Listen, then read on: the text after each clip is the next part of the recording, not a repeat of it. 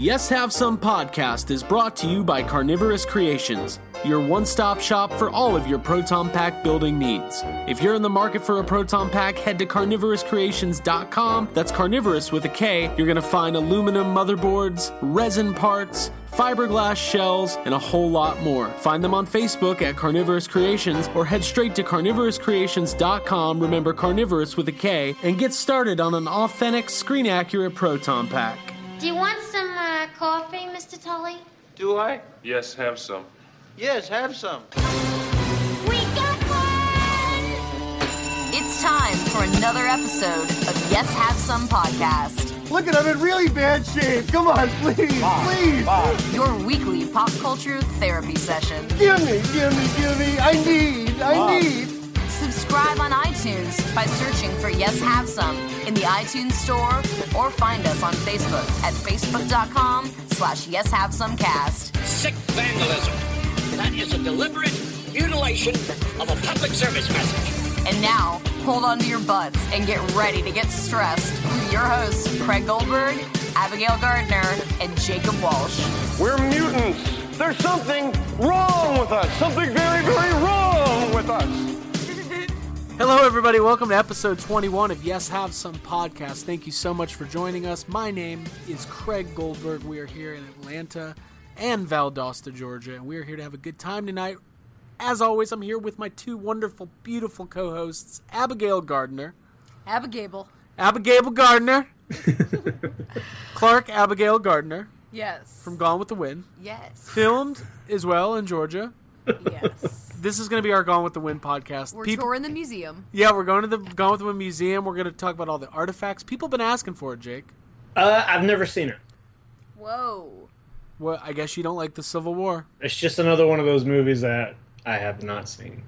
But they show that, like, in school. Oh, did you not go to school in Georgia? No, Frankly, Jake doesn't They didn't give show a that in damn. my school. They showed that in your school? We had a Georgia history class in 8th grade, and they showed us Gone with the Wind. Did you I watch don't know. that? They showed it Maybe in my I home didn't school. show Yeah, up we that watched day. it at home. Like, They showed it at home school. I remember distinctly watching it like on Sunday nights. Like it was a big deal. Multiple Because I got to Sundays. stay up late because it was so fucking long And so, windy. Yeah, we'd start eating dinner and then have snacks by the end, like hot fudge sundae, something good. What I love is in Addams Family, at the end when they're opening up the books, and like whatever the book title is happening in real life. Right. And like, I guess it's Fest or whatever, opens up Gone with the Wind, and it's very windy. And I remember as a kid, like, thinking I was super smart, like, well, that movie's not actually about wind. Or that book, like, they clearly haven't read. Whoever I've watched in a whoever movie. wrote The Addams Family has no idea about They don't have a Gone sense with of the humor. they think they know comedy, but I don't know. Yeah. No, but yeah, I like those Addams Family movies. Those are special. They hold a special place in my heart. Whoa, Abby's opening up a soda pop. What are you Soda drinking time. A Diet Coke. I want to say Ecto Cooler because we have so much, but it's Diet Coke. there? It's Diet Coke. Jake, We're giving all the Ecto Cooler away at PKE Surge. we are giving out a lot of PKE Surge Ecto Cooler. And Jake, before we went on the air, me and you had a little bit of conversation about your drink of choice tonight. Yeah, I got a little bit of Crystal Pepsi here. Ooh. And I think... I thought you were going to say crystal meth because you're in Valdosta. Yep. Yeah, well, I'm heard out it's of pretty it. good. I'm out of it. So I got some Crystal Pepsi Okay. instead. But have you had this? Have you tried it? I have have- not had Crystal Pepsi. To me, it tastes a lot like regular Pepsi. You can tell a bit of a difference, but I think it just makes me feel good because it's clear and it makes me just feel like maybe it's better for me. Was it refined in the fields of Jupiter? What is Totally. Oh, Wherever Totally. Dan Aykroyd whatever gets Dan his. Aykroyd talks about. The Fields of Jupiter. The new Crystal album from Mines. Train. Wait a minute. Crystal Head Pepsi is what we're doing. Oh, Oh. that could be a drink. I bet someone's I doing guess, that yeah. at Dragon Con. Somebody's doing that, yeah. So, Not me. So many nostalgic drinks. At yeah, Dragon Con. well, that's what I was going to ask Jake right now is, so you like it, you're enjoying it. What's your nostalgia meter at on a scale of 1 to 10? I don't think What I've are your ever had it feels? before, so I don't... many There's feels do you no... have? How many feels do you have right now? What? How many feels do you have? Do Oh, you have all the feels or just some of the feels? I just have the feel that Pepsi tastes good. Oh. I don't think I'd ever had Crystal Pepsi when it was out. When was it in the 90s that that it was out. Yeah, it had to be like it's probably Yeah. around the time of the '96 I Olympics. distinctly remember practicing swallowing like Advil to it because it was like the first time that I was going to take pills or whatever. That is so. the weirdest sentence you have ever said. Let's examine that. I remember practicing with M&Ms and like Practicing being proud of taking myself. pills. Why would because, you like, swallow an because- M&M? No, I have a valid point. As a child, you take chewables. Yeah, they make chewables. I did Okay. till I was 17. And then you I'm start being insane. able to swallow like a gel cap or something like that. Right. So I don't like the fact that I'm saying swallow so much. But what I'm talking about is, I have a distinct memory of being in my dad's office and drinking Crystal Pepsi and like eating M&Ms and feeling very adult because I was like, yeah, I could, This is what adults. I could take Advil if I wanted I'm to. like Don Draper right now. Yeah, you guys should see me popping pills Eating in my M&Ms dad's and drinking office. Pepsi, and you're like, this is a very adult thing of me to be I doing. was extremely adult. Hey, speaking of adult drinks, I was at work today and I was walking through our little break room and there was an unopened case of Faygo root beer. Ooh. And my psycho killer clown I meter knew was just that. going off the charts there. Now hold on now. Have you ever actually had any Faygo? Yeah, oh yeah. Yeah, me too. Dude, I'm from Stockbridge, Georgia. I've had The Faygo root beer is actually really good. Yeah, no, it's pretty I'll good. It's very good. At my job once, there was like this blind root beer taste test. Yeah. Where they had 10 different root beers, Mm-hmm. all sorts of different brands, like everything from like generic to like name brand. Craft. Yeah, I'd be into that. And we all drank them, and we had to vote on which one we liked the best. And I can say without a shadow of a doubt that Faygo came in dead last. It's a sad clown. I'd be into that contest. Just a whole bunch of root beer sounds fun. No, we should get a bunch of root beer. For I'm Dragon into Con. root beer. Just yeah, drink let's root do beer it. all weekend. Ooh, Who cares? yes. All right, well that's the show. We're going to get root beer. Yep. Um, We're selling our Ecto Cooler. We're going to trade it in. no, No. we can't We could never do that. for the kids. I just want root beer. I know. So listen, guys. Here's What's the up? thing. We've had this wonderful discussion about soda. I'm very thirsty. We're a couple weeks from Dragon Con. We got a lot going on. Ghostbusters is still in theaters. Yep. We saw Suicide Squad. Yes. We all loved it. So much. It's the Gone with the Wind of the 90s. Yeah. It's the 90s. Love all this Gone with the Wind. Yes. Yeah. So we're going to talk about that a little bit, but I don't know. I think we're feeling a little bit of stress. What do you guys feel? Ooh, Little I'm bit. feeling it. A little Little bit? bit. Should we do this? 2 weeks out Do from it. Dragon Con. I mean, yes. Yes. I'm stressed the fuck out. You look a little stressed. Is this some radical new therapy? Why don't you do something with your life? Now you want to get nuts? Come on, let's get nuts. Well, all right. Well, then I'm going to ask you guys a question right now. Yeah? Jacob Walsh. Yeah. What is stressing you out? Let me tell you what's stressing me out. All right. We finally kind of gotten over the hurdle that is Ghostbusters Answer the Call. It's still stressing a little bit, but Yeah. It's but back we're kind of settling down a little bit. Yeah, it's like I don't know. It's like looking forward to a family vacation for a really long time, and then you go on it, and it was pretty fun, but it kind of rained a little bit. It rained a little bit at the still end. hate It's your like the cousins. very end of it, kind of. And you hate your family. It's like Yep. it was like super God. fun, and That you ride really back. loved it, and you wanted to get on the ride over and over and over. the but then station like wagon overheated on the highway. yeah, coming and then it back just home. rained, and you're Couple just like, bad well, memories, fuck couple that bad fucking meals. rain. Yeah, that's what that was like. But But it was fun. so as Ghostbusters is kind of winding down, there are a couple other movies coming up that might be, things we're looking forward to. The thing that has got me super excited and like legitimately stressed out right now, Real stress. a little bit of real stress, is the fact that they're making a new adaptation of Stephen King's It. Okay. All right. The thing here, I think the most stressful thing about it is the fact that, okay, you guys have seen the original, right? I think, or Craig, you've seen part of it. I've seen one half of it. Okay, but neither one Abigail, of you... have you seen it? Exactly 0 halves. You see Zero halves. Okay. Neither one of you have read it. I'm ready to read it, though. Okay. Yeah, I haven't read it. So Seems like, very long.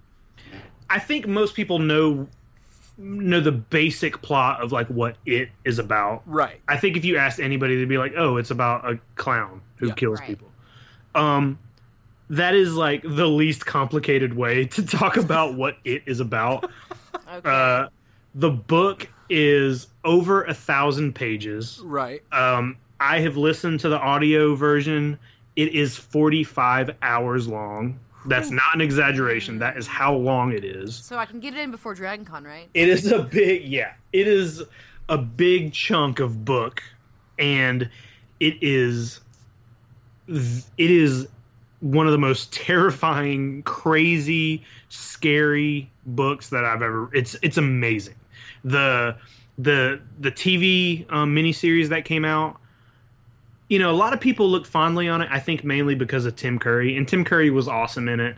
But if you go back and watch that movie, it's not very good. Right. You know, it's a TV movie. Right. So there's a lot of mediocre Stephen King made for TV movies. For sure. And on top of that, the book, there is some crazy shit going on.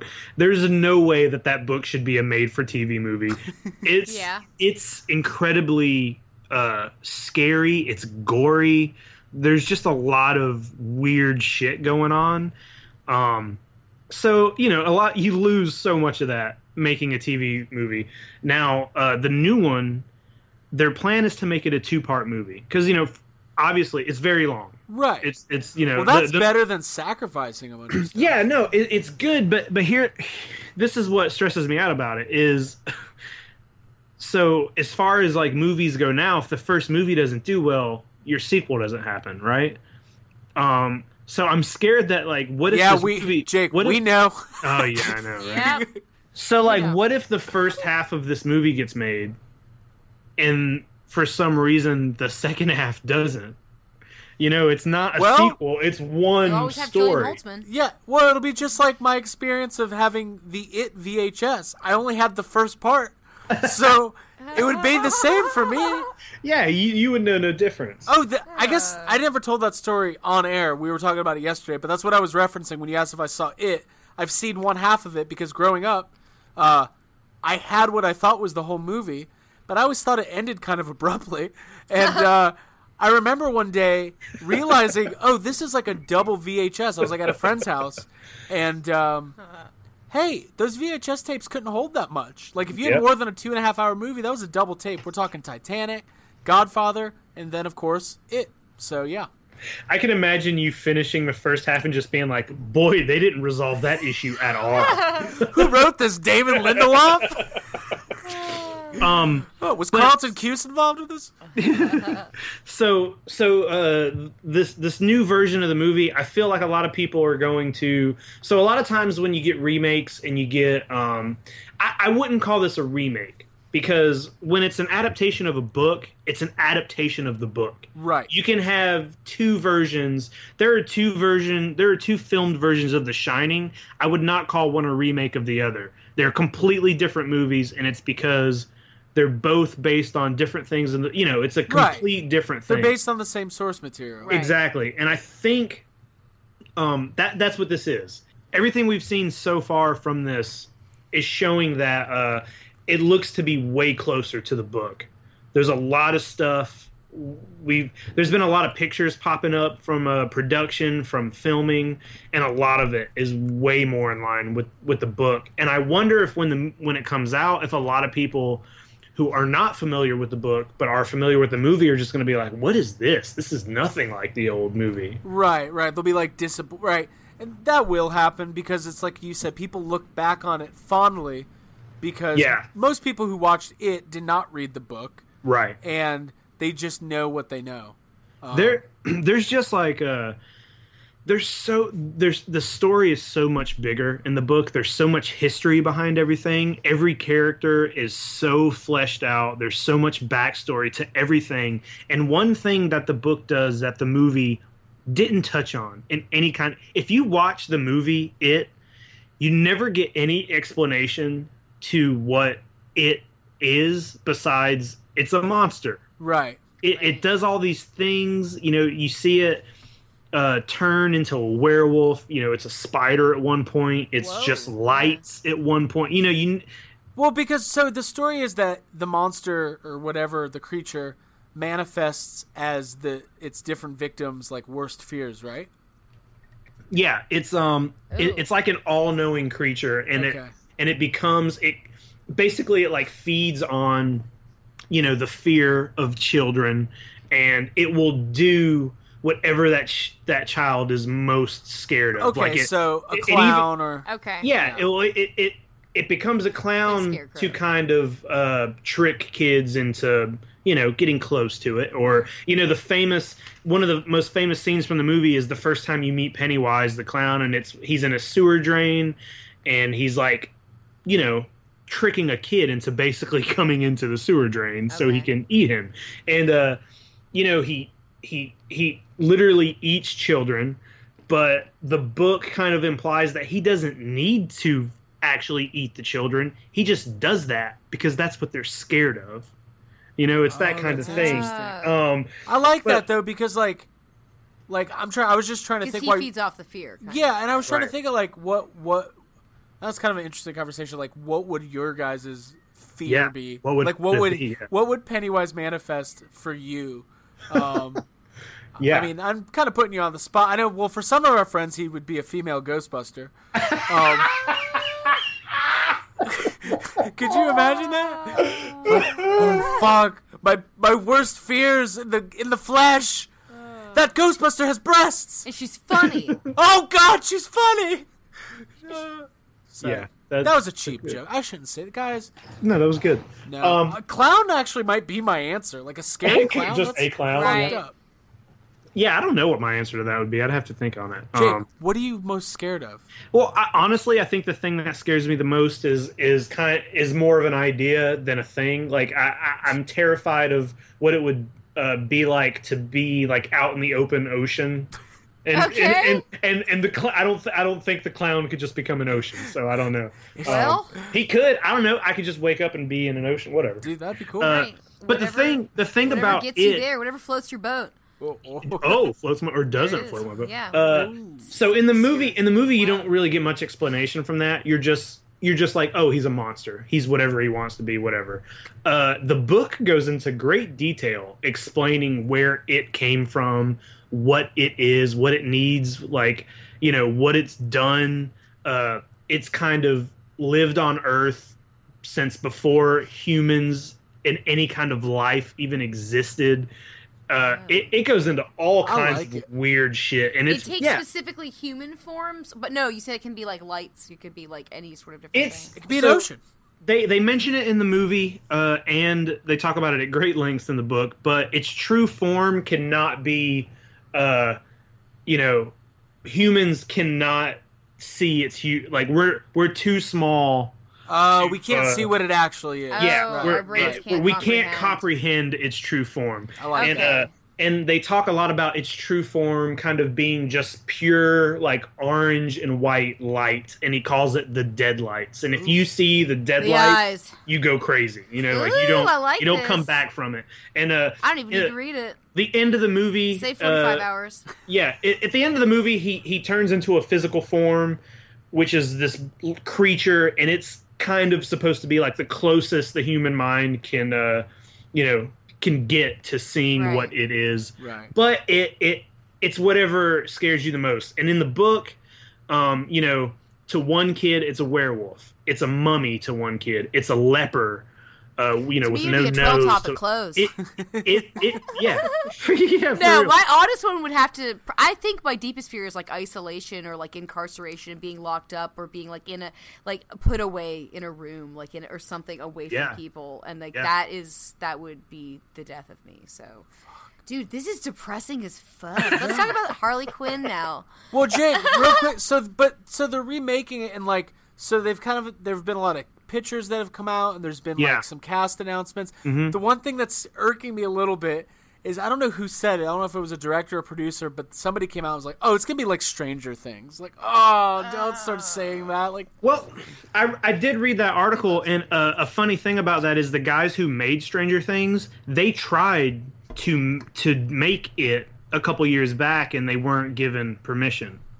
Like they'd been trying to get a new version of it off the ground for a couple of years now, and it's gone through a couple different directors. It's the guy who did True Detective was going to do it. Yeah, he was attached to it for a little bit, and the reason a lot of people have kind of keep passing on it is because like it's such a big amount of information to put into a movie, and they've been trying to figure out. I know at one point they had talked about maybe doing it as a TV show, just because there's so much of it. So, but yeah, I think what they meant when they said that it's going to be like Stranger Things is that the movie takes place in, the book the main characters of the story. Half of it is them as kids, and then the second half of the story is them as adults. Oh, right. okay. So the first half of the movie, they're all children. They're all like 12 and 13 years old, and I'm into it. And it takes place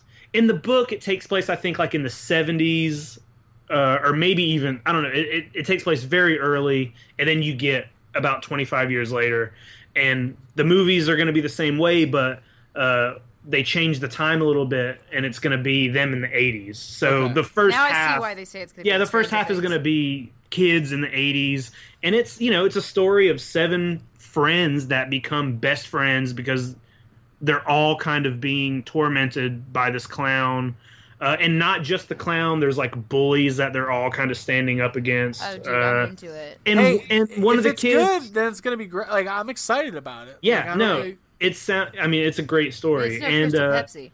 and also one of the main characters is going to be played by Finn. What's his name? Finn Wolfhard, who was in Stranger Things. Yeah. Oh, right. So what's the release? They're filming it now. What's the? It's filming now. It's supposed to come out next year sometime. Okay. They have. I don't know how. I know they're a couple months into filming.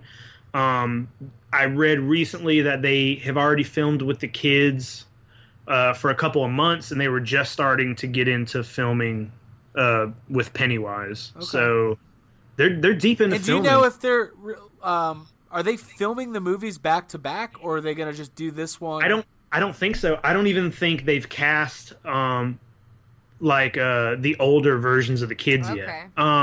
They either haven't done that or they haven't announced that yet. It's going to be Matt Damon, Ben Affleck, Brad Pitt. I would think that they would maybe have the adult versions of the kids, maybe book ending the first movie, because the book goes back and forth. It's a lot of the book and the original movie basically starts with them as adults, and one of the characters is calling all of the characters on the phone to be like, hey, it's back, and they all have flashbacks to when they were little.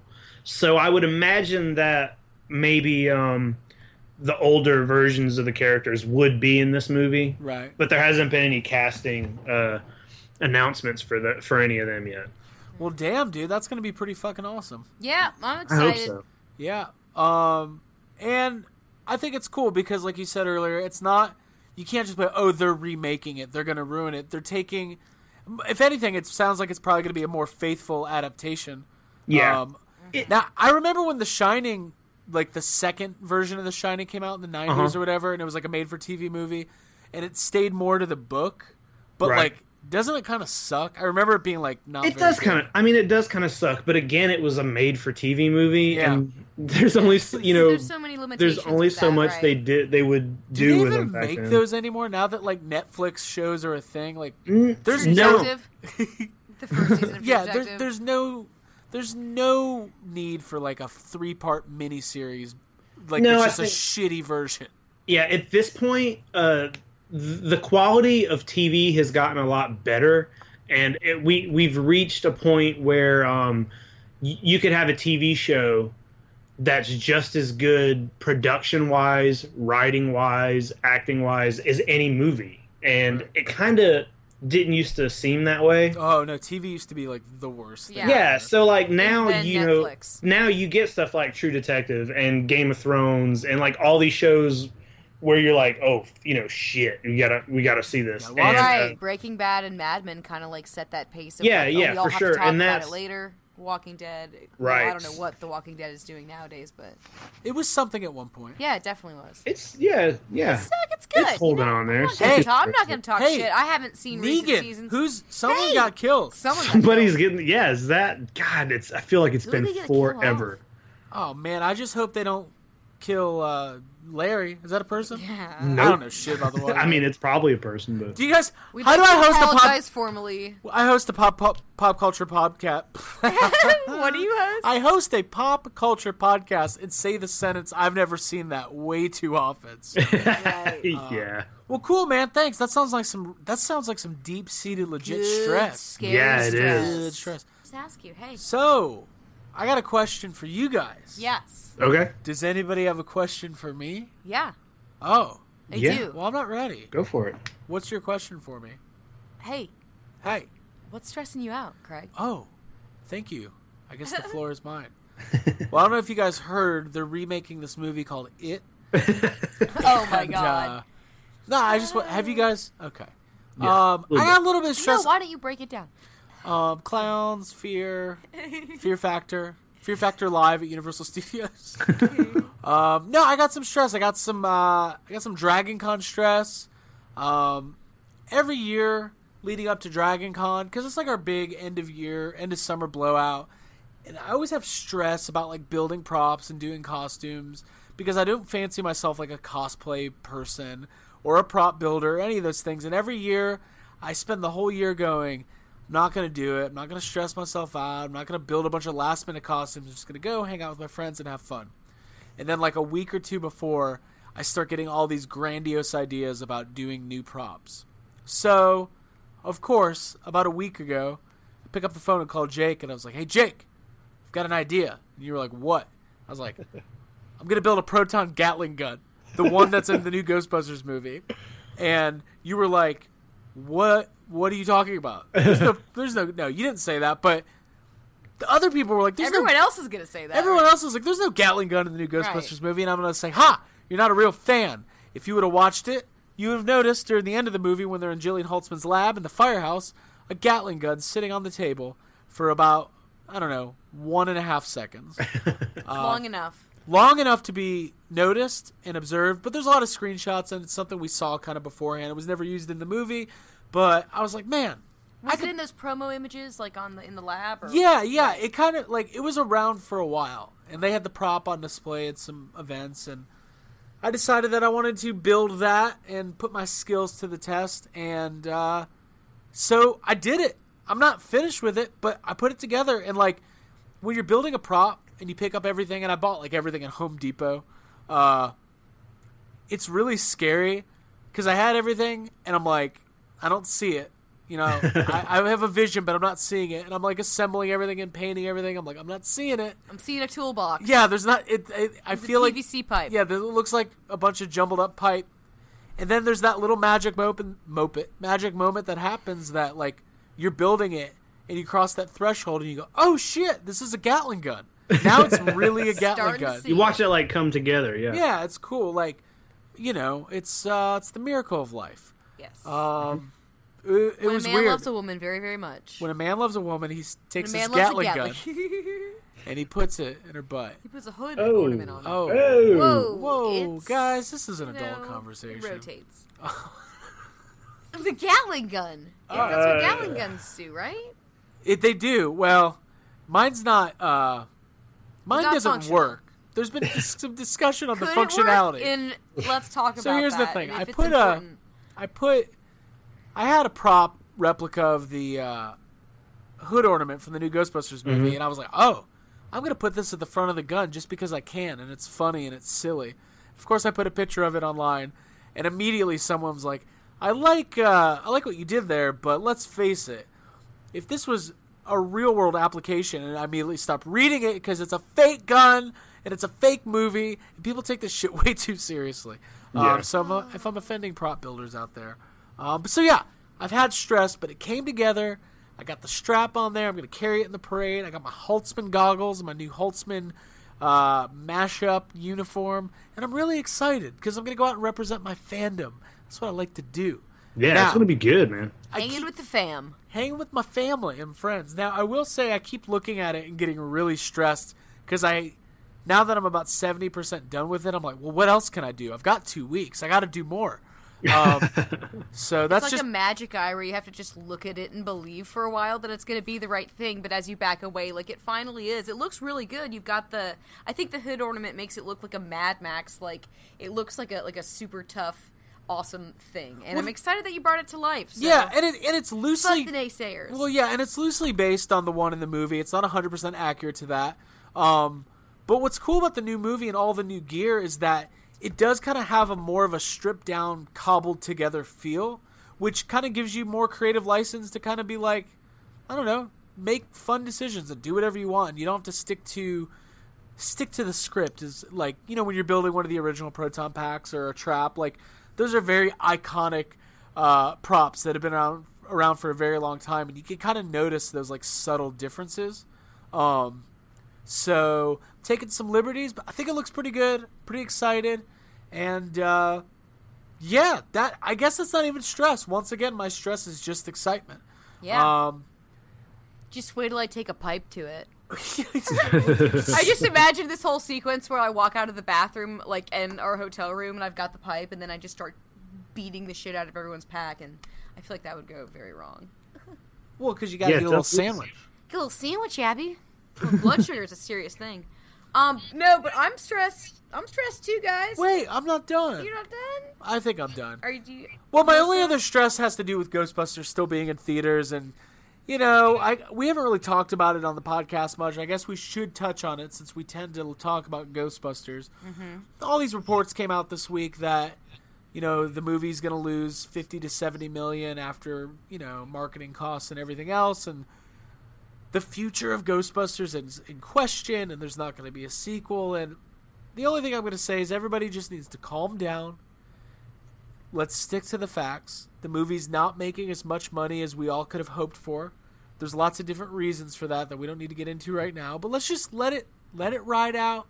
Let it enjoy its theatrical run. Mm-hmm. It's going to be on DVD in a couple months. I'm going to see it one more time. Yeah, I think I want to see it one more time in theaters. And let's just try to enjoy the fact that not only we got a good Ghostbusters movie after 30 years or whatever, we got a Ghostbusters movie. And it was fun. It was fun for the whole family. Yeah, we got toys. We got Jillian Holtzman. We got a lot of new merchandise. We got costumes coming out. And whether or not there's another live-action movie coming up in 2 years or 10 years, they're got an animated movie they're working on. And we've got Ghostbusters Ecto-Force. So Ghostbusters is here for the foreseeable future. And that's a good thing, because as fans of this franchise, we all know that it's not always here. Sometimes Ghostbusters is like a cousin that you don't see all the time. And even when you try to call him, like his phone's dead. Yeah. And then your aunt's just like, well, we tried to call him too, but we don't know what's going on with him. He's like, yeah, I'll be at Thanksgiving. And then he's not. And then he's like, well, I'll be at Christmas. Yeah. And then he just doesn't show up. And then sometimes he's like, well, we're about to like, go into production I next knew spring. he was teenage Dan Aykroyd. That's what I was imagining the entire time. So, yeah. Ghostbusters is back. I feel like I'm somber. Yeah. I'm a little sad. Maybe I should just get it off my chest. I'm a little sad. I'm a little sad that... I'm sad because the movie's so friggin' good. Yeah. And I feel like there's a lot of people who didn't see it. Now, I'm not talking about, like, fans refusing to see it. I'm just talking about, like, families who just went and saw animated movies instead because Ghostbusters is, like, even though it's a big brand, it's been out of the consciousness for so long that, like, you know, movies are expensive and there's only so much families are going to go see. And if you've got a family with young kids, maybe they'll go see Secret Life of Pets or Finding Dory over seeing Ghostbusters. Right. Yeah, someone I work with told me they took their grandkids to go see 9 Lives the other day, and I was just like, what the fuck? Wow. Like, what in the fuck? Why would you not go see Ghostbusters? I find it upsetting. Yeah, it's one of those movies though. When it comes out on DVD, I think a lot of people are waiting for a DVD. Yeah. I mean, it's coming out soon. We'll see. Yeah, we'll DVD should be out in October. We should get a bunch of like deleted scenes and a director's cut, and yeah, hopefully we can get Mr. Paul Feig back on the podcast, and maybe we'll get some of those juicy behind-the-scenes secrets. Hear about some of the stuff that went on in making the movie. Because let's face it, let's get it all on the table. There was some trouble behind the scenes. There was probably some creative differences, maybe a little bit of a tug and pull, pull and tug. Yeah, a little reach around. A little reach around, a little back and forth between the studio and what Paul Feig wanted to do. And I have a feeling that happens with most movies. Ghostbusters was so heavily scrutinized that that, you know, a lot of stuff came to the surface that maybe wouldn't have with other movies or franchises. But I loved it, and it was a really fun build-up leading to it and all the stuff we got to do. And I don't think I would change that movie at all. Right. Know? Right. Like, if it's our little secret and our little B-side, then I guess I'm completely okay with that because I hold a lot of movies close to my heart like that, you know, maybe would not be the majority favorite. So I think that... Hey, we can say this. Freaks and Geeks, for instance, a similar deal, only had one season. It was like a perfect show, and has a cult following. So I think that Ghostbusters, Answer the Call, I think that people will catch on to it. It'll catch fire later when it has its DVD release, and I think that families will see it and enjoy it and realize that all the shit that they heard was not true, and that it was just an awesome movie, and that Jillian Holtzman is hilarious and inspiring, and that little girls want to dress up like her, and that's fucking awesome. So hey, and we can say something Star Wars fans can't. Every Ghostbuster movie that's come out is good. We're 3 for 3. That's true. And Star Wars is 4 for 7. Hey, 4.5 for 7. So that's like okay. No, 4 for 7. So cool. That's my stress. I feel like I just brought, after all that fun talk about scary clowns and isolation Guns. and being locked away. Yeah. We just got some... I never even really said what my biggest fear was. What is it? Not being friends with y'all anymore. What do you think it would be like if they like you ever just sit and think about like if characters from movies fell into other movies? Like we're sitting here talking I think about that all the time. Mm-hmm. We're sitting here like talking about how serious and how dark and scary it is, and then you talk about Ghostbusters, which also has like supernatural elements. Like, what if those two worlds mixed? It would be so weird. Yeah. Because like, I don't know. Just Pennywise is so terrifying, and then Ghostbusters is just like, yeah, okay, let's put you in this trap. Okay, yeah. Here's another what would one. that be like? I could see that. What if you were watching Ferris Bueller's Day Off? Okay. And like, it's that parade scene where Matthew Broderick's just singing Twist and Shout on the streets of Chicago. And then all of a sudden, Hayden Christensen as Anakin Skywalker shows up. And it's like, what's he doing here? That kind of thing? Is that what you guys are talking about? Yeah, something like that. Yeah.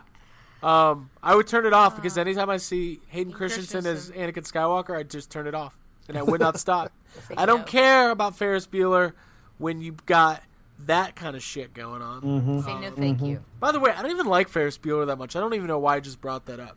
It's one of those movies people hold in really high regard, like The Breakfast Club, where I'm like, it's all right. Yeah, I thought it was fine. Yeah, it was fine. It was all right. I thought you were going to say that the parade scene would bust into Ghostbusters Answer the Call with the ghost. So much parade. better. I feel like that is a lot better. So there's like all these like Made eye contact. Macy's Thanksgiving parade from the 1920s balloons like coming down the street, and then like, here comes Ferris Bueller. Yeah. I like it. Wearing that vest. Yeah, but it's still not that great a movie. Still not that good. Ghostbusters is better. It would make Answer the Call worse if Matthew Broderick was involved, because as we all know, Matthew Broderick getting in a big budget franchise doesn't always pan out. It doesn't. Yeah, no, it doesn't. Woo! God. Size doesn't matter. Size does matter. Nobody cares. So People cool. don't care. So that's my stress, and Abigail, Hey, you're next. what's up? You stressed? I'm stressed. I am stressed. There's real stress, there's Ghostbuster stress, there's costume stress, which is probably the number one thing on my plate right now. Similar to you, I have just decided to last minute tack on several costumes to my lineup I've already gotten pretty much everything for the RGB Gilbert suit. I've gotten the wig. I've trimmed the wig. It looks amazing. I've got the bangs down for those of you who are worried that the bangs weren't there yet. I was worried. If people were worried, I trimmed them. I'm very excited. And so beyond that, I also decided to do a Jurassic Park costume. Last year, we had a Jurassic Park meetup on Thursday, and it was like an official group, and there were so many Claires and so many Ellie Sattlers, and I think I might have been the only Lex. And Craig, you were Tim. It was amazing. Jake, you were wearing like your safari, like the khaki employee uniform. It was a lot of fun. So they're doing it again this year, and I am very excited. And I was kind of toying with the idea of doing just like a half-assed JP whatever costume, and then I was like, no, fuck that. I'm gonna do a screen accurate service employee uniform based off of the guy that drives the Jeep, like the pink, like almost salmon colored, like collared golf shirt, super 90s with khaki shorts and like a tan hat and Serengetis. So I've gotten all of that, and I've applied my patches, got the Jurassic Park patch for the hat, for the shirt. It all lines up. I love the fuck out of it. I'm very excited about it. But I decided literally like in the last 48 hours, I think, to do a last minute secret costume. Which, Ooh, a secret costume, which I'm kind of stressed because it's like, I don't even know if I'm really supposed to like talk about it. Just talk about it. I don't want to say okay, it's a mashup. I'll say that. Oh, everyone hates it already. No. Don't tell Chase. No. Chase knows. What I'm trying to say is I'll tell you half of it because I guess I'll keep the other half a secret. So you can tell us one half of the mashup. Half the mashup, All yes. right. Here we go. First half is Chucky from Child's Play. Oh, boy. Which we all know Abby hadn't seen for a long time. But I saw it, finally, over the last couple of days after making this decision to do this costume because I didn't want to be a giant piece of shit and show up in a Chucky costume and just have not seen Child's Play. Right. It's like if I dressed up as a priest. I ain't never been to church. You better go to church. You better go. Catholic church. Don't do that. So, Child's Play is fucked up, and here's what my stress is. It's a good movie.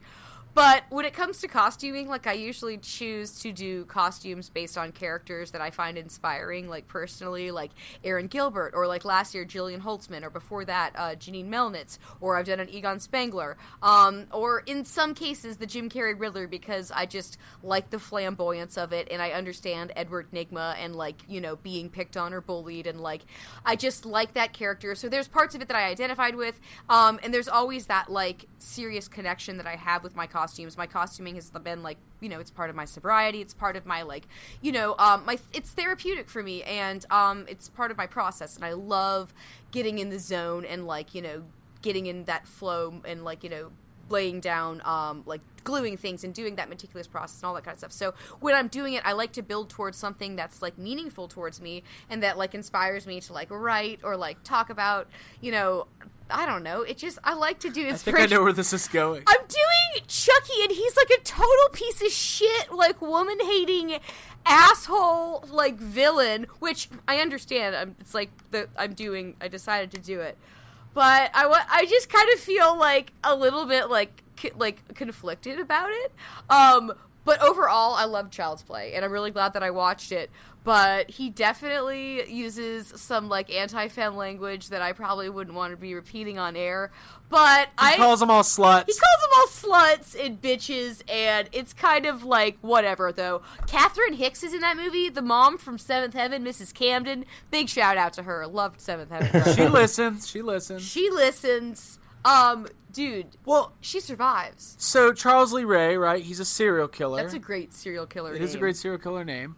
And he becomes Chucky. They never say it, but let's face the fact. He probably did some unsavory... He did some R's. Some R's. We're not going to say... a couple R's. That's what I'm assuming. Because he doesn't just strangle. Whatever. I'm excited about the costume, and I got the wig, and I'm super pumped about it, and I'm glad that it's a secret. And can I even say that there's other people involved in this? There are. Sounds like you just did. There could be many. There could be a lot. I don't know. Hey, find out at Dragon Con. Y'all better be at Dragon Con. So, anyway, yeah, that's kind of stressing me out, is the fact that I'm, like, spending all this time and money and effort doing a costume that like Well, that opens up a good I discussion. don't identify with. Jake, you do Yo. you do some costuming. I do a couple. You should do a couple tiny costumes. Let me ask you, when you're deciding to do a new costume for Dragon Con or anything like that, do you have a thought process of like these are the kinds I like to do, or is it just like, no, I want to do that because I think that's cool in this moment? Yeah, it's just it's usually based on what I'm excited about at that moment in time. Like, you know how sometimes you might come back to an old movie you liked and you'll watch it and you'll kind of get re-obsessed with it and you'll watch it a lot and you'll research it and everything. Sometimes when that happens, I'll be like, oh, I got to do a costume from this. Get that itch. Yeah, that's usually how that happens for me. Right. No, I mean, Well, it's meaningful, right? Yeah, and I'm like that too. But my problem is, throughout the year I talk about a million costumes that I'm gonna do, and I never do any of them. But not to hijack the stress, I forgot to mention one thing. Cool. Get it out there. Judge Reinhold's gonna be at Dragon Con. Mock trial with Judge Reinhold. And usually the guests at Dragon Con are kind of like whatever. And like, listen, is Judge Reinhold like setting the world on fire right now in Hollywood? I love him. No, he's not. But he was at one point because he's awesome and he's funny. And Judge Reinhold kind of has a little bit of a Ghostbusters connection because one of his first movies was Stripes, directed by, I'll give you guys one guess. Mystery. Paul Feig. Paul Feig from Ghostbusters. He's doing the Stripes reboot. And it's going to be all women in the army, but it's going to be the Afghanistan army. It's going to be controversial, this Stripes reboot. But no, so Ivan Reitman directed Stripes, and obviously Bill Murray and Harold Ramis are in that, and Judge Reinhold is in that movie. And there's this one scene after they all get arrested after the famous mud wrestling scene, where they come back to the barracks or whatever, and he's wearing this shirt that says "Death Before Disco." It's like a sweatshirt, and I've always wanted that shirt my whole life. And when I found out Judge Reinhold was going to be there at Dragon Con, I decided I got to buy that shirt. I found somebody who made it. I got the shirt. It's very screen accurate. Now, Jake, here's my question. Okay. Are you ready? Let's hear it. I'm going to wear it. I'm going to get my photo op. Do I get the sweatshirt signed and then just retire it and frame it? Or do you let Abby wear it? Or do I just give it to Abby? It's going to get mustard all think over you. it. I don't know. Signed clothing is weird. It's hard to display. It takes up a lot of space if you want to frame it. What about just get signed the photo. masks? Just get the photo, and then if you want something signed, get an 8x10. What if I had like a rubber Judge Reinhold mask that was given to me? And he won? That I won, and then I got it signed. Just throw it away. Don't even think that it might be a good idea. No, I think I'm gonna get something signed by Judge Reinhold. Probably like a Beverly Hills Cop 8x10 or something. What about like your Gremlins DVD? Yeah, I get my Gremlins DVD, but he's such a piece of shit, dick asshole in Gremlins. Yeah, I know. Sign it as a piece of shit dick. Yeah, I can't. I'm gonna go up to him and be like, "Hey, thanks for almost ruining everything in Gremlins, you jealous piece of shit. Phoebe Cates is never gonna date you." Not in Gremlins or Fast Times at Ridgemont High. I think Judge Reinhold's entire purpose in life was to try to date Phoebe Cates fictionally, and that shit ain't gonna happen. Now, She's cute though. He's got like the most famous scene in Fast Times at Ridgemont High. Yep, that's it. Where he's, with the pool. he's playing with his He's got little that gizmo. pirate hat. He's got his gizmo out. So there. Oof.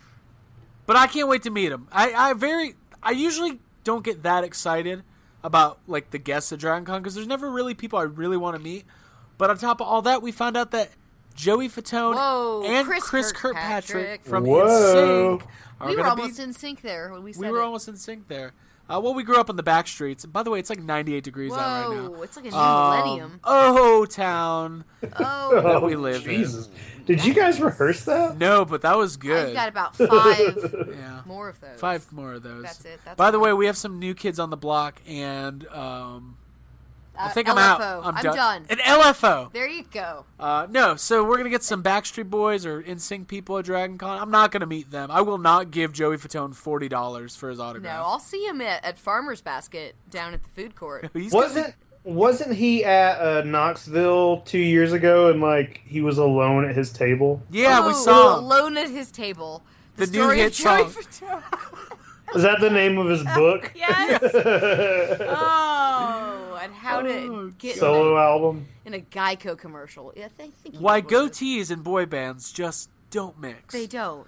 Not while you're in them, not when you were once in them. I was thinking about getting a Lou Pearlman shirt made and just wearing it at DragonCon, just to remind them how like he embezzled all of their money and probably molested them. Yes. Oh boy. You know what to do.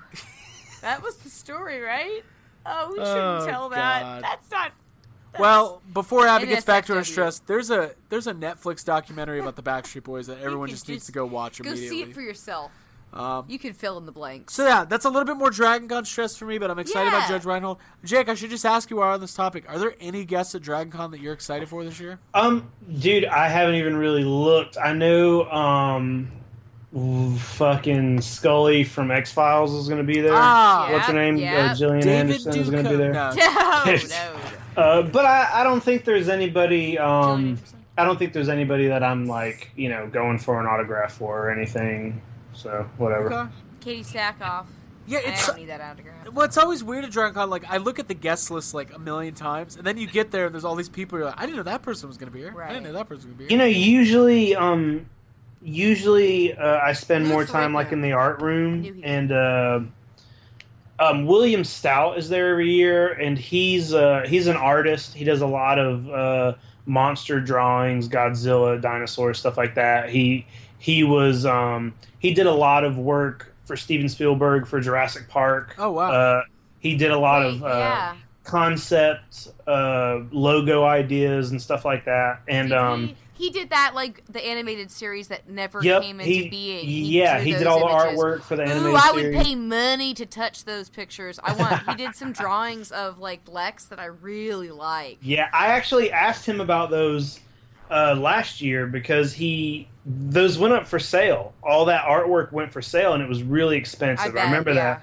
And then at the convention, I buy some stuff from him every year. I always stop by and talk to him. Yeah. And I asked him, I was like, hey, man, do you happen to have prints of any of that Jurassic Park stuff? And he was just like, it sold so quick. It all sold to one person.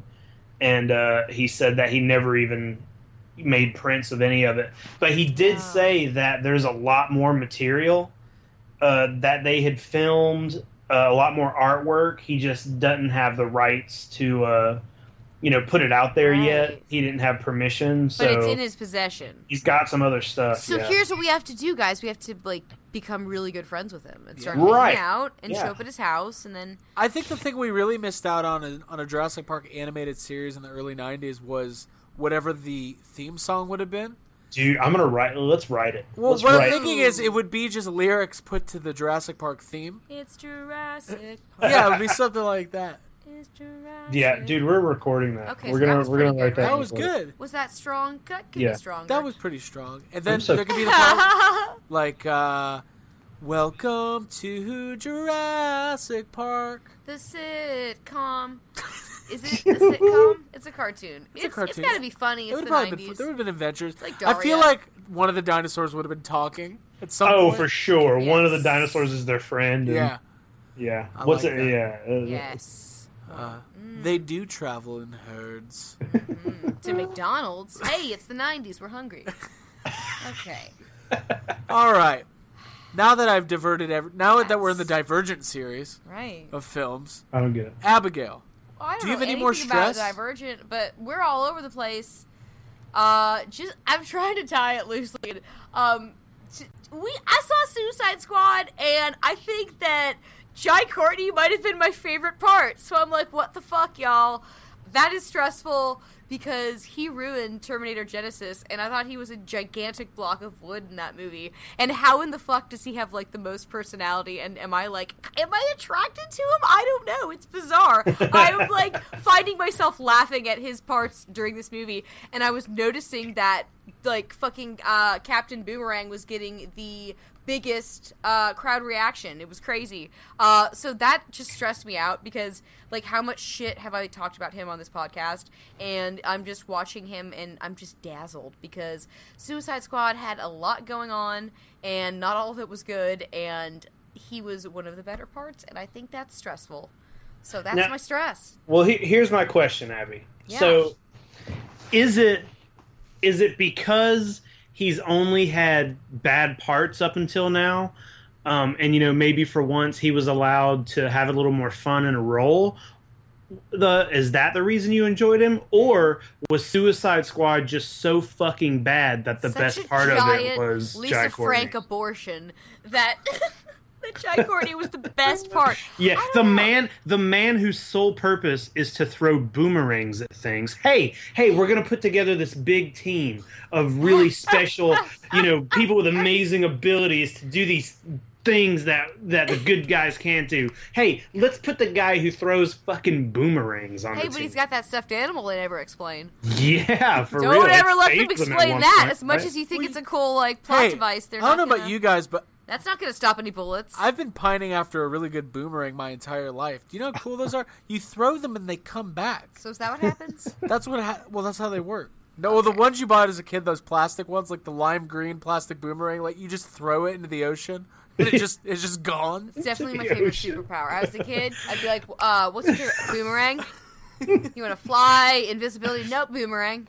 I wish in the instructions for those it said that you had to throw it over an ocean for it to work. So therefore, every kid would just automatically lose them into the ocean. And then you throw it, it hits the ocean, and then all of a sudden that guy from Back to the Future 2 appears. He's like, you know that boomerangs don't work over water unless you got power. But the instructions. So anyway, let's talk about it. We all saw Suicide Squad. That was the last big. It's been a couple weeks. It's making a ton of money. Yes, it's making so much money. I think the lead up to the movie, I thought the general opinion, leading up to the movie being released was that it looks pretty good. Like people are excited about it. We didn't really hear any behind the scenes negativity.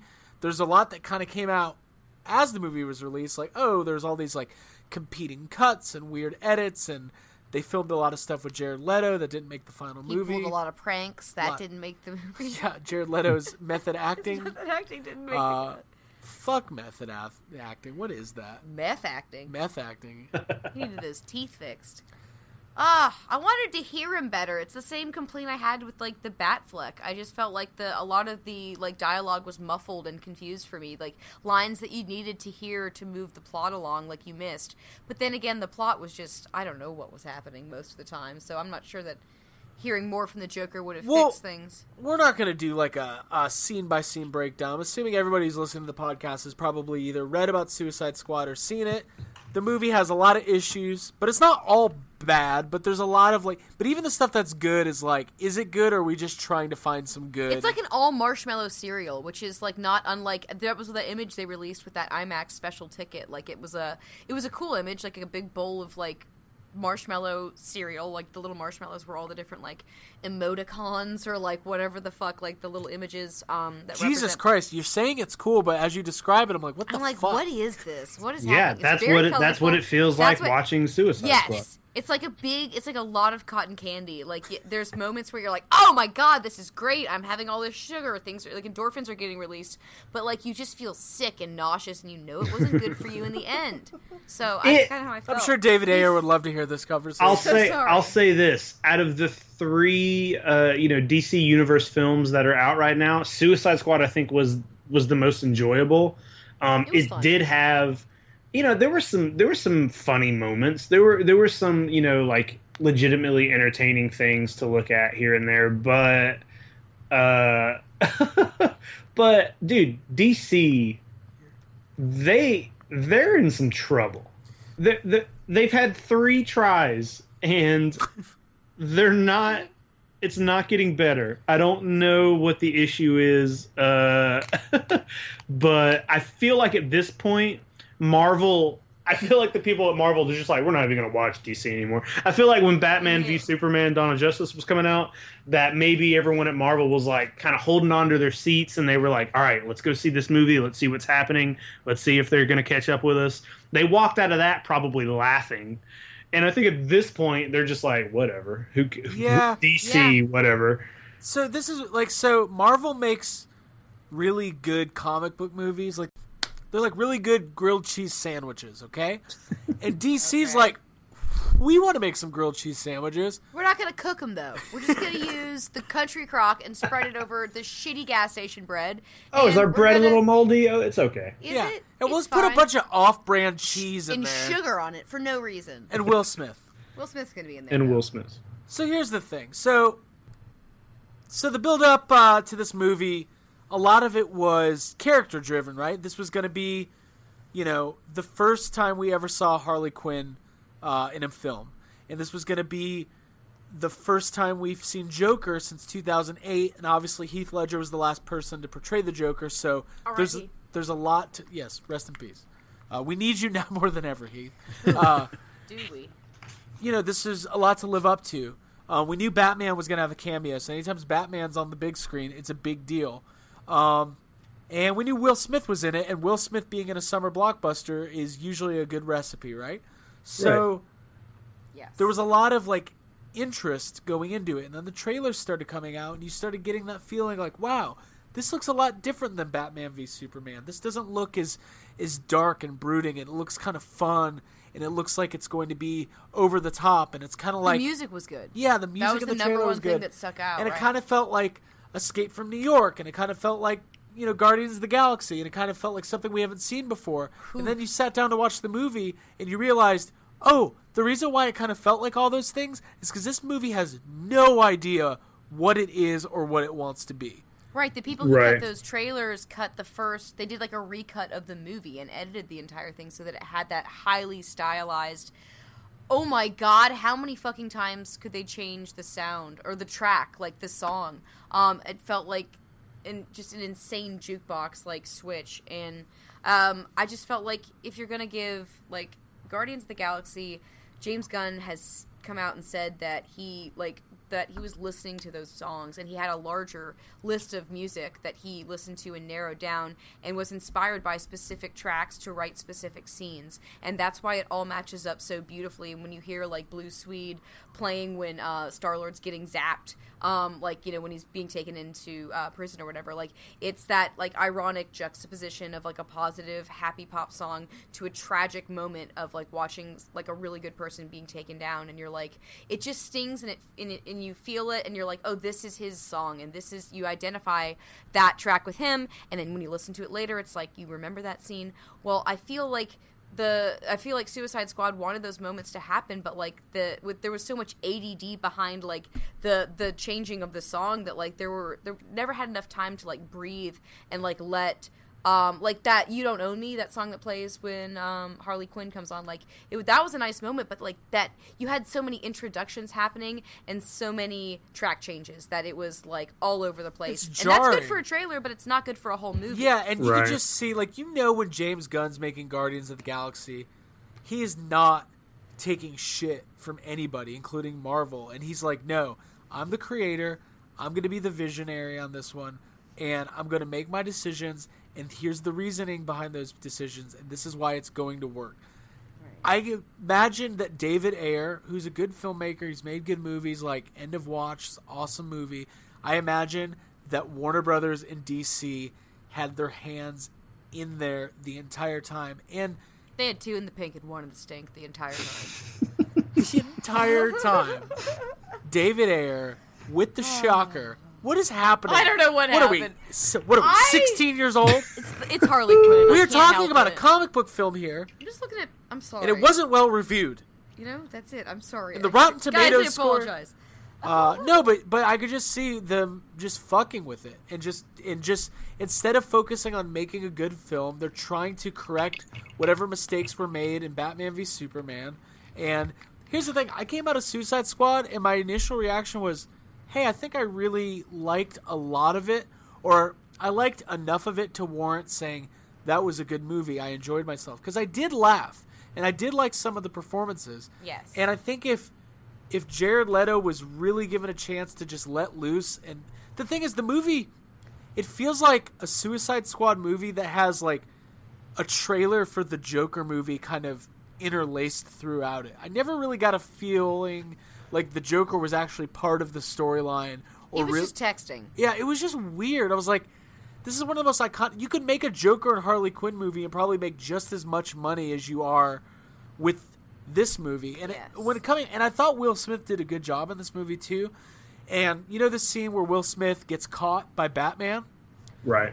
Like that whole scene, I was like, why isn't this a movie? Why didn't they just do a solo Deadshot movie about him being brought to justice by Batman? That would be a more interesting movie. Yeah, dude, they might as well have, because like they make a movie, they market this movie as a Suicide Squad, it's all the villains and everything, and then you get to the actual movie and it is basically the Will Smith, it's basically the Deadshot and Harley Quinn show. Like, all the other characters, all the other members of the Suicide Squad are background characters. Some of them don't even talk. Some of them don't talk. Some of them get, one sentence of, like, they're literally getting on the helicopter at one point and Katana shows up and they're like, oh, hey guys, that's Katana. She has a sword. Like, that's what she gets. Yeah, it became, like, comedic how little she was interacting. I don't understand. They spent a lot of time. They spent a lot of time and money, I imagine, making practical effects for Killer Croc. Like, that dude's actually Mr. Echo. Yes. Mr. Echo. He had to build a church. That dude's actually wearing prosthetics, and it looks great. He looks really cool. A lot of times, these days they would just CGI that. So they spent all that time, whatever. And then they just throw him in the fucking background the whole movie. Oh, he gets 3 lines of dialogue that you can barely understand. Yeah. I was so bummed with Killer Croc. Yeah. And That's the whole movie. The whole movie's like that. Oh. Yeah. So bummed. And the movie's almost really good multiple times. Like like it'll ramp up and you're like, oh, this is getting good, this is getting interesting, and then it's just like a deflating balloon, and it sucks because the movie spent a lot of time introducing those characters. The movie took 20 minutes to do what Guardians of the Galaxy did in about 45 seconds. Right. Which is give backstory, pick a poignant moment from Peter Quill's life, like show that he was, at school being bullied because he was sticking up for a little animal that didn't hurt nobody, and then show that flash where he looks at Rocket Raccoon's back and sees the scars, and you understand that, like, even though he's gotten into some shit, and they're all getting put in lockdown, like, they're good people, and he has, like, I fucking love that movie. Like, I could talk about it, but it happens all in a matter of seconds and moments in a really well done movie, and in a movie like this where there's so much exposition and background, and there's literally text, like a poster board on the screen constantly in that first, like, 20 minutes where you meet everybody. It's just exhausting. Like, yeah, and as you're meeting all these people, I'm like, I don't want to meet these people. These people seem like they suck. Yeah. Like, I want to meet other people. Harley was interesting. Oh, and we're about to get to stimulating her. And titillating, and there's definitely, like, a lot to look at with her. And yeah, her introduction was, I guess, one of the better ones. But I feel we're about to talk a lot about Harley Quinn and Joker. I want to say one thing to my buddy Ryan Dole. He's probably going to give me so much shit because when we got out of the movie, I texted him and I was on, when you're in a movie theater with, like, whatever, 400 or 500 people and people are laughing and it's opening night, you get all caught up in the emotion of it. And I texted him because he hadn't seen it yet, and I was like, I liked it a lot. It's better than Civil War. I take it back. It's not better than Civil War. I didn't know you said that. I said that. I felt bad. I feel bad. That's a deal breaker. I'm so sorry, Robert Downey Jr. But we also love Ryan. We do love Ryan. It's not better than Civil War. I don't even know if it's better than Batman v Superman. I don't know what it's better than. It's better. It's much more enjoyable than Batman v Superman. I would say it's... Go ahead. I was going to say, I enjoy it more, but I don't think it's a better movie. I don't think it's a better movie than most movies I've ever seen. Not good. I was going to say maybe the best way to word it is that it's more tolerable than Batman versus Superman. I can maybe sit through this movie again. I would watch this movie again. It's a turd, but it's covered in, like, a nice candy coating. Ew, that's the grossest thing you've ever said. Disgusting? I'm really sorry. Like a Skittles turd? Guys, this is gross. So for a minute, let me... I grossed Jake out. Let's talk about maybe one of the biggest problems with this movie. Okay. Yeah. It doesn't make any sense. Okay. So first of all, like, let me ask, that's the biggest problem. The movie doesn't make sense. Well, let me ask you a question. Why is there a suicide? Why do they put the Suicide Squad together? I don't know. There's absolutely no reason for it. Just in case. It's like it's such a weird. When you see the trailers for Suicide Squad, you imagine like, oh, something happened where they need these people. Something is happening. We don't know why, but they need them for a specific reason. So the movie starts. She's like, I'm going to put the squad together. But she doesn't. Her reason is like, what if Superman goes bad? If Superman goes bad, we need a team of bad guys to fight him. He's dead. I don't. What? Yeah, he's fucking dead. He's fucking dead, bro. But it's like, okay, so then you also find out at one point that she, she has had direct contact like with Batman. Why doesn't she just why doesn't she just try to put a team of good guys together? Yeah. Like, don't get me started on that. She knows Batman. She knows who Aquaman is. She gives Batman she gives Bruce Wayne, She's got that a stack of papers on metahumans. She knows. She has been tracking them. But, instead of putting the ones together, instead of trying to basically make the Justice League, she does the opposite. Like, why? Why put the bad guys together? Here's the question. Because why does she know Bruce Wayne is Batman? Right. Why is Batman the greatest detective in the world depending on, like, getting some documents to find Aquaman? Like, I'm the greatest detective in the world. I live in the shadows. I have a secret identity. I'm a vigilante. I need those documents, though. Let's go have a meeting at a restaurant. Let's go meet at the Joe's Crab Shack so I can get those documents from you. What the fuck? Right. Like, they are botching. Like, Ben Affleck. They all have Batman, laptops. They can just email them. Ben Affleck as Batman should be a home run. He makes good movies. Like, he's but they're fucking. He looks good. Every single one of them, they look good in the roles. Like, it doesn't make any fucking sense. Dude, terrible detective in this universe. He really is. But here, this might even be a worse using thing, a little though. spy kit that he bought at Toys R Us. Little binoculars and shit. But maybe even worse than that not making sense. So the villain in this movie is a member of the Suicide Squad. Yes. It's like, hey, we have to put the squad together. Oh, this is Enchantress. She does what I say because I have her heart. Oh, she escapes. She gets her heart back, and now she's the villain. That's such a weird thing. Like, you put this team together to stop things from happening, and immediately, because you stole this heart of this, creature, and you're kind of keeping it hostage, that creature is now your villain. Would that have happened? Would that have happened if you didn't try to put the squad together?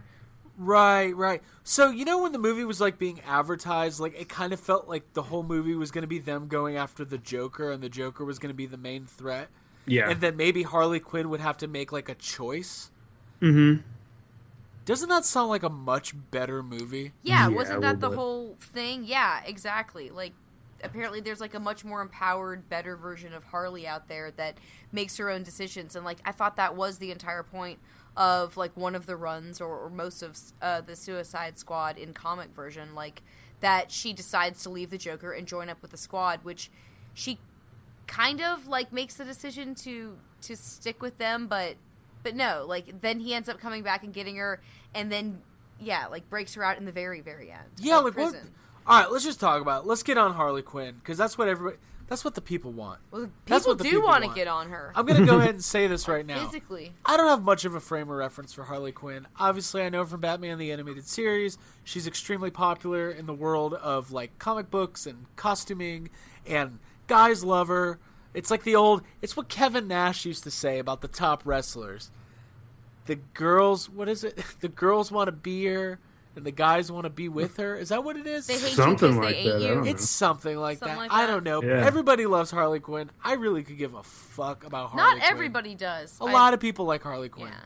A lot of people do. So that's my frame of reference going into it. I will say, I thought Margot Robbie did a pretty good job at playing that version of that character, but definitely disjointed and almost like at sometimes like she seemed like an independent badass who was just like kicking ass and taking names and not giving a fuck about anything. And then like the next scene, like getting text from the Joker. Yeah, it was confusing. I was like, man, I want to see.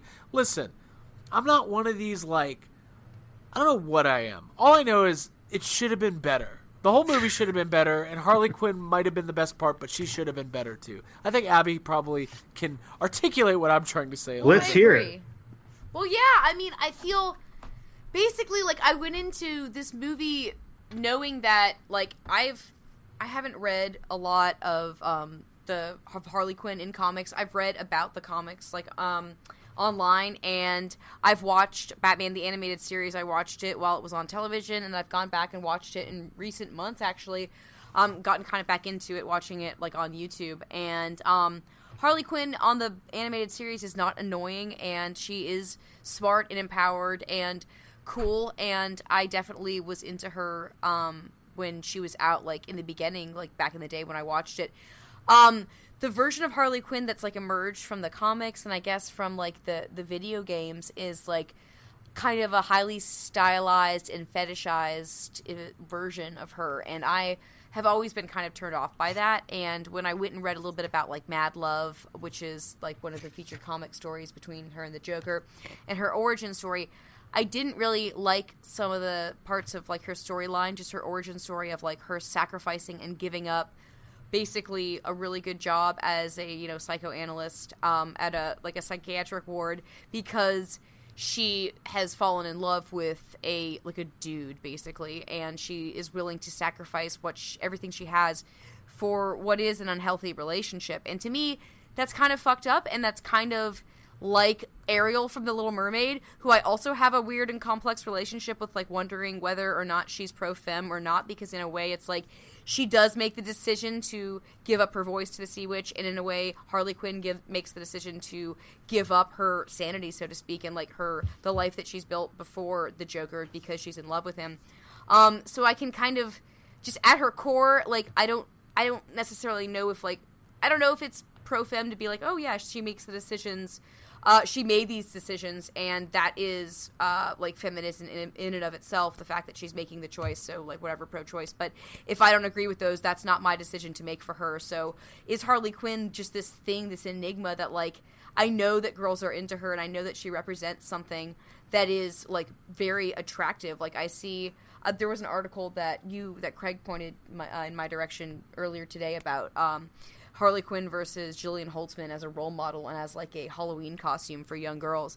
And I think that's like a very valid point and thing to look at. I'm not going to ever have any fucking kids, and I don't really, I don't think about kids that often, but I do think about young girls, and not in a weird or creepy way, let's not, make jokes, because I do care about female empowerment, and I think it's important. I think it's awesome that Gillian Holtzman is out there. I would probably be a little bit worried if I had a daughter, and if she was dressing up like Harley Quinn in some ways, but then again, I wouldn't bring her around. I don't want to give a fuck because I want to be a cool mom. If I'm going to be a fictional mom right now, I want to be a cool one. I want to be a fictional mom. And support my fictional daughter's dreams and be like, you can wear whatever you want and do whatever you want. But I don't fucking know. None of this has anything to do with Margot Robbie's performance, because she was captivating and she was one of the better parts of the movie. And I liked certain parts of it. I really liked when she was bartending and kind of psychoanalyzing everyone. And I liked when she was talking to Diablo and she was own that shit or whatever, even though his backstory was super weak and kind of fucking had a lot of plot holes and weird things about it. I liked her, and I think that she's a sex symbol, and that's something that's such a weird, I don't know. It's a dicey thing. I don't want to ever be a feminist or a female who's going to tear down another woman's ideal or thing that inspires her or that makes her want to do her thing. So, if Harley Quinn is your girl and that's who you want to dress up as, more power to you. It's not necessarily my thing, and I think that she was one of the better parts of this movie, and I'm still confused because, like, even I'm attracted to Margot Robbie. She's fucking beautiful. And Harley Quinn, like, I get it. I like that she was able to kick ass in this movie, but, like, I still feel a bit weird being able to see as much of her ass as I did as she was kicking the ass. I didn't mind it. I I didn't mind that ass. Yeah, Margot Robbie was really good in the movie, and she did as much as you could do with that character given these circumstances. And I would watch more of her as Harley Quinn. I think the crux of that article that Abby was referencing earlier was a lot of teenage girls love Harley Quinn because they love the way she looks and they want to dress up like that. And that in itself is probably She's like okay. Kim Kelly. Yeah, She's like yeah. Bad girl. But the problem is, the character of Harley Quinn is based, it's somebody just sacrificing everything for this fucked up dude. And is that... I feel like she has an unfinished story arc. Like, I feel like, almost like, I wish there was, I don't know, in some way... I guess maybe there's comics that someone could point me in the direction of, but, like, maybe she's using and wielding her, like, badass power, which... That's the thing about this movie in particular. Like, so she drops into, like, the acid or whatever, and she just comes out with, like, perfect makeup, and, like, I don't know what the other powers are. Like, that was my problem. The bat, like, how is she... I know she's obviously super strong, but, like, I don't know, the whole metahuman thing, like, what are the powers? Like, how much, like, I don't know. With so I think much that depends. explanation... I think that depends on what you're watching or what you're. I'm pretty sure in the original animated series she didn't have any powers. She was just crazy and she was with the Joker. You know what I mean? Right. I don't think the Joker didn't have powers. He's just a fucking insane guy. That kind of goes back to the original question of why if they're organizing the Suicide Squad and like she's one of the worst people in the world, like well, why? What is so? Like, it's like, why is she... why put her on the team? Like, Deadshot is, like, an expert marksman, and then these other people are metahumans. One guy's on fire, one guy's a goddamn crocodile. Why her? Why? There's a scene in the movie where Amanda Waller just decides to shoot, like, 10 people with amazing accuracy. Yes. And I'm like, wait, why aren't you on the fucking Suicide Squad? Because you can do... Harley Quinn probably couldn't do that. Right. No. It's weird. Like the word that kept coming to my head was disjointed, and that's what the movie feels like. It feels like there's some good characters and some good performances that are just surrounded by a shitty movie and a decent storyline that just gets really muddled up. And like literally halfway through the movie, I remember looking at Abby and I was like, "Hey, do you know what's happening?" And she was like, "I don't know what's happening." No, not exactly. And then all of a sudden, fucking Diablo turns into a giant fire god or something and somehow speaks the same language as the other gods in the movie, and I don't know. It doesn't make any sense. That's Spanish. Yeah. Was it just Spanish? Yes. Was it really? And then it became Ghostbusters. But wait, were they just... I thought that they were speaking like a made-up ancient language or something. I was just kidding. Oh, I don't know. I didn't know if it was actually... I don't know if I could speak Spanish. I don't know. Yeah, I don't know that shit. Now, there was legitimately been 4 Ghostbusters references in the movie. They're all going to escape me right now. There's a Miller Time reference. Yep. There's the obvious, like, terror dog breaking up at the end, like, when... Oh, right. When Enchantress becomes normal again. Her cute self again. There was, like, one part where they're going up the stairs and they kind of make a joke very similar to... Maybe they weren't Ghostbusters references. Maybe I think everything's a Ghostbusters reference. I was going to say, the It's Miller Time reference probably was just referencing the It's Miller Time thing. Yeah, like, God damn it, Jake! Don't take it away from me.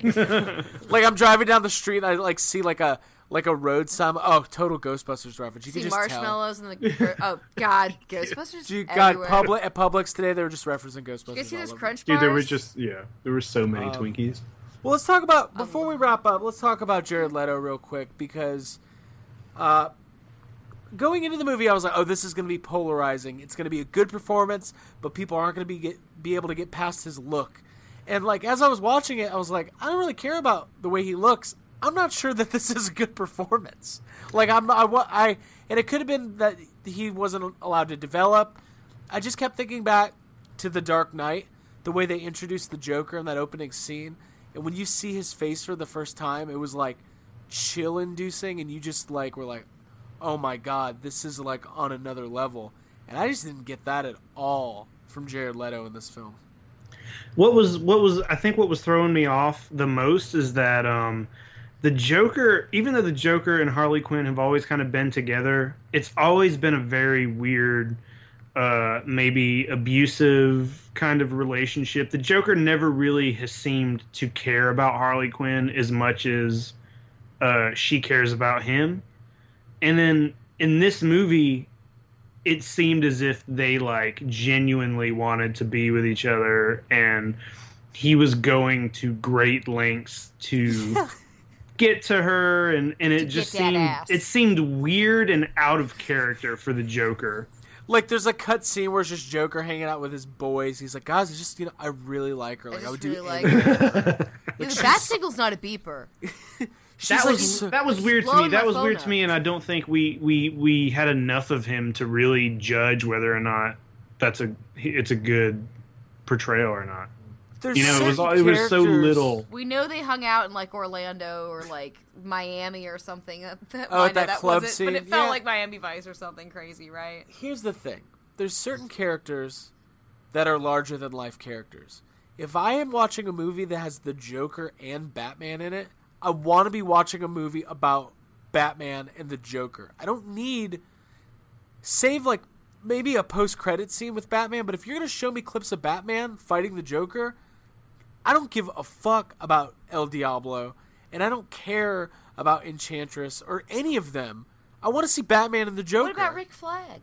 I definitely don't care about Rick Flag. Katana, What about Slipknot, guys? Oh, just there to get shot. He had a great... Did they play Slipknot while that happened? Probably. And then they changed the song. They should have. Yeah, the song went by so quickly. But do you guys get what I'm saying? Like, it's like, I don't the last thing I want to see the Joker do is, like, send text messages to Harley Quinn. Like, oh my god, just saying it out loud is like infuriating. I can't believe it happened. It's just the weirdest choice to, like, we're going to put the Joker in the movie, that's what we're going to have him do. Yeah, you want to see him, putting pencils through people's eyes and just being weird and crazy. And hey, whenever they build up a scene to where, okay, so we're going to get one cool, intense scene of the Joker going crazy on this guy because, he said something weird about Harley Quinn. But, let's actually show it off. Let's not show it and just do it off screen. Yeah. You know what I mean? Like when he kills that dude in the club or whatever, you don't see it. I don't even know what happened. Dude, apparently this movie at one point was going to be rated R, and it probably should have been. Like, what? The thing about the Joker, what makes the Joker scary is that he's unhinged, and he can do anything, and he can surprise you, and he'll go further than you would even expect it. And the Joker in this movie does not ever cross that line. He spends a lot of time, like, building meticulous, structured, like, OCD weaponry designs around himself in that one bedroom scene. That's like, it's a cool shot that, like, backs away from him, but, like, it's kind of a nonsensical thing. It's like Zack Snyder got involved somehow. Yeah. It was like, let's focus on all the wrong parts. Right, exactly. Because I don't know if you guys have ever seen End of Watch, which is a David Ayer movie that I really like. It's really good, and it's gritty, and it's violent, and it's action-packed, and it's a good cop movie. Mm-hmm. And I was expecting that in this movie, and I feel like they botched it. Yeah. Well, what can you do? It's making a ton of money. Yep. You mentioned earlier that it seems like maybe the studio were doing a little like tug and pull here and there, and I feel like that's something that's happening a lot with these kind of movies, and it's not new. That's why like Spider-Man 3 was so bad. Because like these movies get popular and they do very well, and it gets to a point where the studios get so scared of letting the directors, just kind of do what they want to do, that they try to like, this has to happen, change this, make this, and that's when the fucking movies turn to shit. Right. But it sucks because what's the incentive? Too many cooks. Yeah, there's too many cooks in the kitchen, like Abby just said. What's the incentive for them to not do that? Because Suicide Squad's made $500 million worldwide, and Batman v Superman made almost $1 billion worldwide, and that doesn't include DVD sales. So like, what DC has done these past couple movies, they've proven that you can release an underwhelming movie that does not get critically reviewed well and still make a ton of money. Yeah, It and it's sucks. not, It's like and the it hasn't. Yeah, WWE. it hasn't. The amount of It's money the movie makes has nothing to do with if the movie is actually good or not. It's just, No. it's just Right. like if you they. Or Donald I think Trump. maybe they figured out like, oh hey, if we put a movie out with Batman or the Joker in it, it doesn't matter how good the movie is. It could be terrible. We put it out. It's people are going to go see it. Yeah, and it Like sucks we're too gonna because- go see it the next. We're gonna go see Right. a comic book movie. We're Right, gonna I'm go sure see it. It's unfair to the fans out there who, unlike us, like actually read all the comics and know the storylines and have been like building up to this and have been really excited about it the way that we were excited about Ghostbusters. So I'm sure it's been kind of a letdown. Yeah, so. well, like I said, I'm not a diehard DC fanatic, but I am a moviegoer, and I do enjoy comic book movies, and I've liked every single. There's not a Marvel movie released in the Marvel Cinematic Universe, including the Thor movies and the Captain America movies, that is worse than the first 3 DC movies into the DCU. And that I'm not an expert, but that's just my opinion, but I feel like a lot of people have that same opinion, and that's not like good. and that's like out of like 15 movies at this point. Marvel Yeah. Marvel has like Yeah. 15, and there are a couple that I don't love. There are a couple that I think are not very good, but yeah, I still think they're better than any of these 3 DC films. Yeah. Yeah. So what's next for DC? They've got Wonder Woman coming out. I think it's Wonder Woman, right? You guys saw that trailer, right? Yeah, Yeah. I'm holding out hope for it. Wonder Woman, I prefer. Like, she would be one of the ones I like better out of the DC universe when it comes to, female characters. So, hopefully that's going to be amazing. I don't love Chris Pine, We'll but see. whatever. I'm down to see what's going on. I like Downton Abbey. It looks kind of like it takes place in that time, in that universe and all that. So, yeah, might be funny. It ends with a joke, that trailer. So, it might be good. God, these trailers. Every are driving me trailer has crazy. to end with a joke.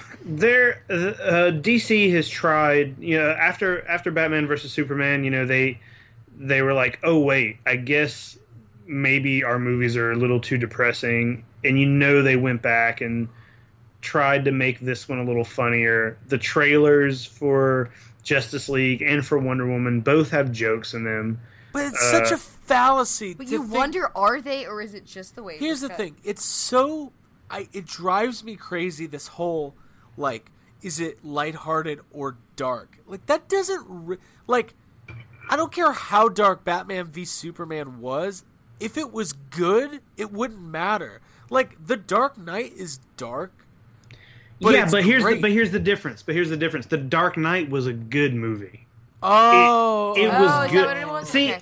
I think I mentioned this to you before. I think part of DC's problem and part of the fault of what's happening with DC, I think, belongs to Christopher Nolan, because he did so well with his trilogy. Even though I think The Dark Knight Rises was fucking awful. The Ooh, first shots two were amazing, and a lot of people really love all 3. But they did so well, and they changed so much of what is happening with superhero movies that DC just thinks that's what they should keep doing, and that's why Man of Steel was like that, And I think Right. it's kind of fucked them up a little bit, because they're like, they don't have the same people writing. Christopher Nolan's not really involved anymore, maybe as a producer or whatever, but Yeah, but he they doesn't really they tried to keep it in that same thing. They were like, oh, Marvel's doing this, we're going to keep doing this, and it's kind of bitten them in the ass a little bit, and it's just not Yeah. working. Yeah, and the thing that's so Man of Steel, I don't know. Maybe Superman just doesn't work.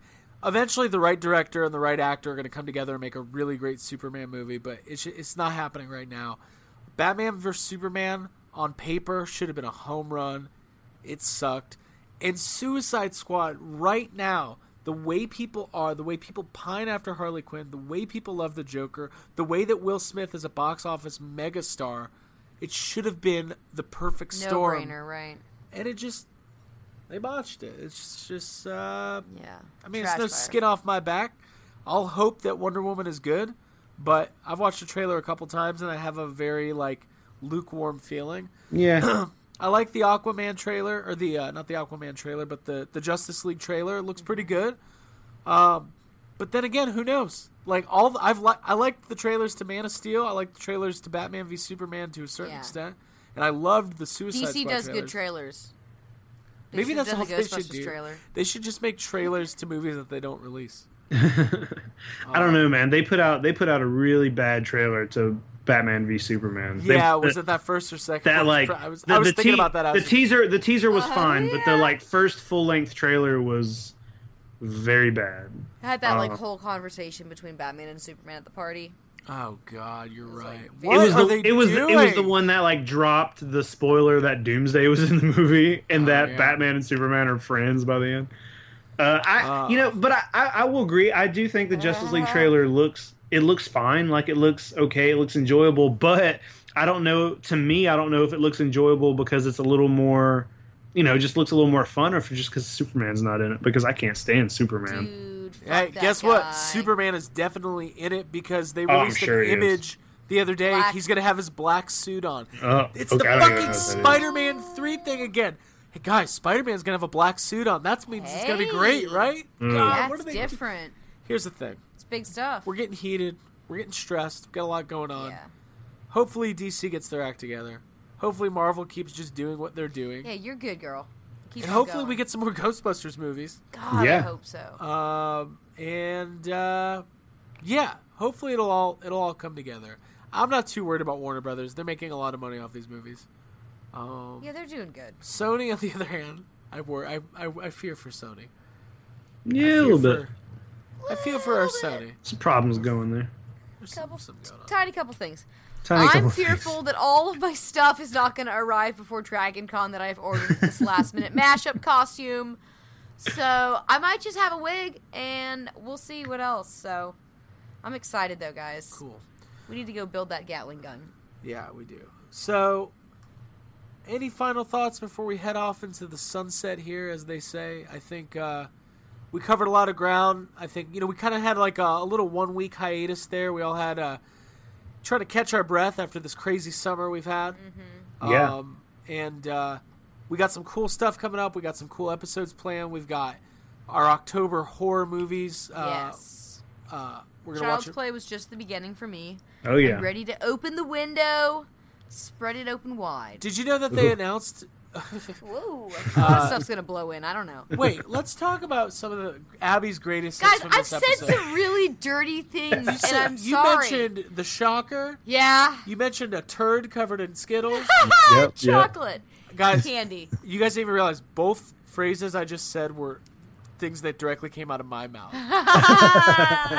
They were clarification I statements. didn't say the shocker. Yeah, but you I didn't referenced clarify. it. Well, people You want didn't to say know. the one thing about Harley Quinn. I thought you were going to say the same thing. You said it like 8 times this week, but You better. What did I say? I can't say that. Say it. You said you. Say I it. can't. It's against the law. Say it. You But can't. It's fine. But I will say that we got a lot going on. There's another Child's Play movie coming out. They announced Chucky 7. Mm-hmm. So we'll have to get ready for that. I better catch up. I got You a better lot of work to do. Yeah. And then I don't know. The next time we talk to everybody will be probably right close to Dragon Con. Right around. Right up in Getting it. close. All right, guys. Well, Can't wait. thank you so much for checking out the Yes Have Some podcast. Please do not forget to go to iTunes. Give us a 5-star rating. It helps more. Yeah, leave one of those review things. Yeah, type some up. nice Tell some stories. One like Yeah. equals 2 prayers. So, and two prayers equals $1 dollar. Oh, God. So You got the whole thing we're figured out. making money with every prayer. And then Facebook.com/YesHaveSomeCast, on Instagram and on Twitter @YHS Podcast. And, of course, our website, YesHaveSomeCast.com. And also check out our sponsor, Carnivorous Creations. Thank you to those guys. We got a little treat coming from A them. little something. And that's all we got. So What if the Enchantress was inside of that when we got it? the Terror Dog head? Terror Dog, yeah. I would send it back.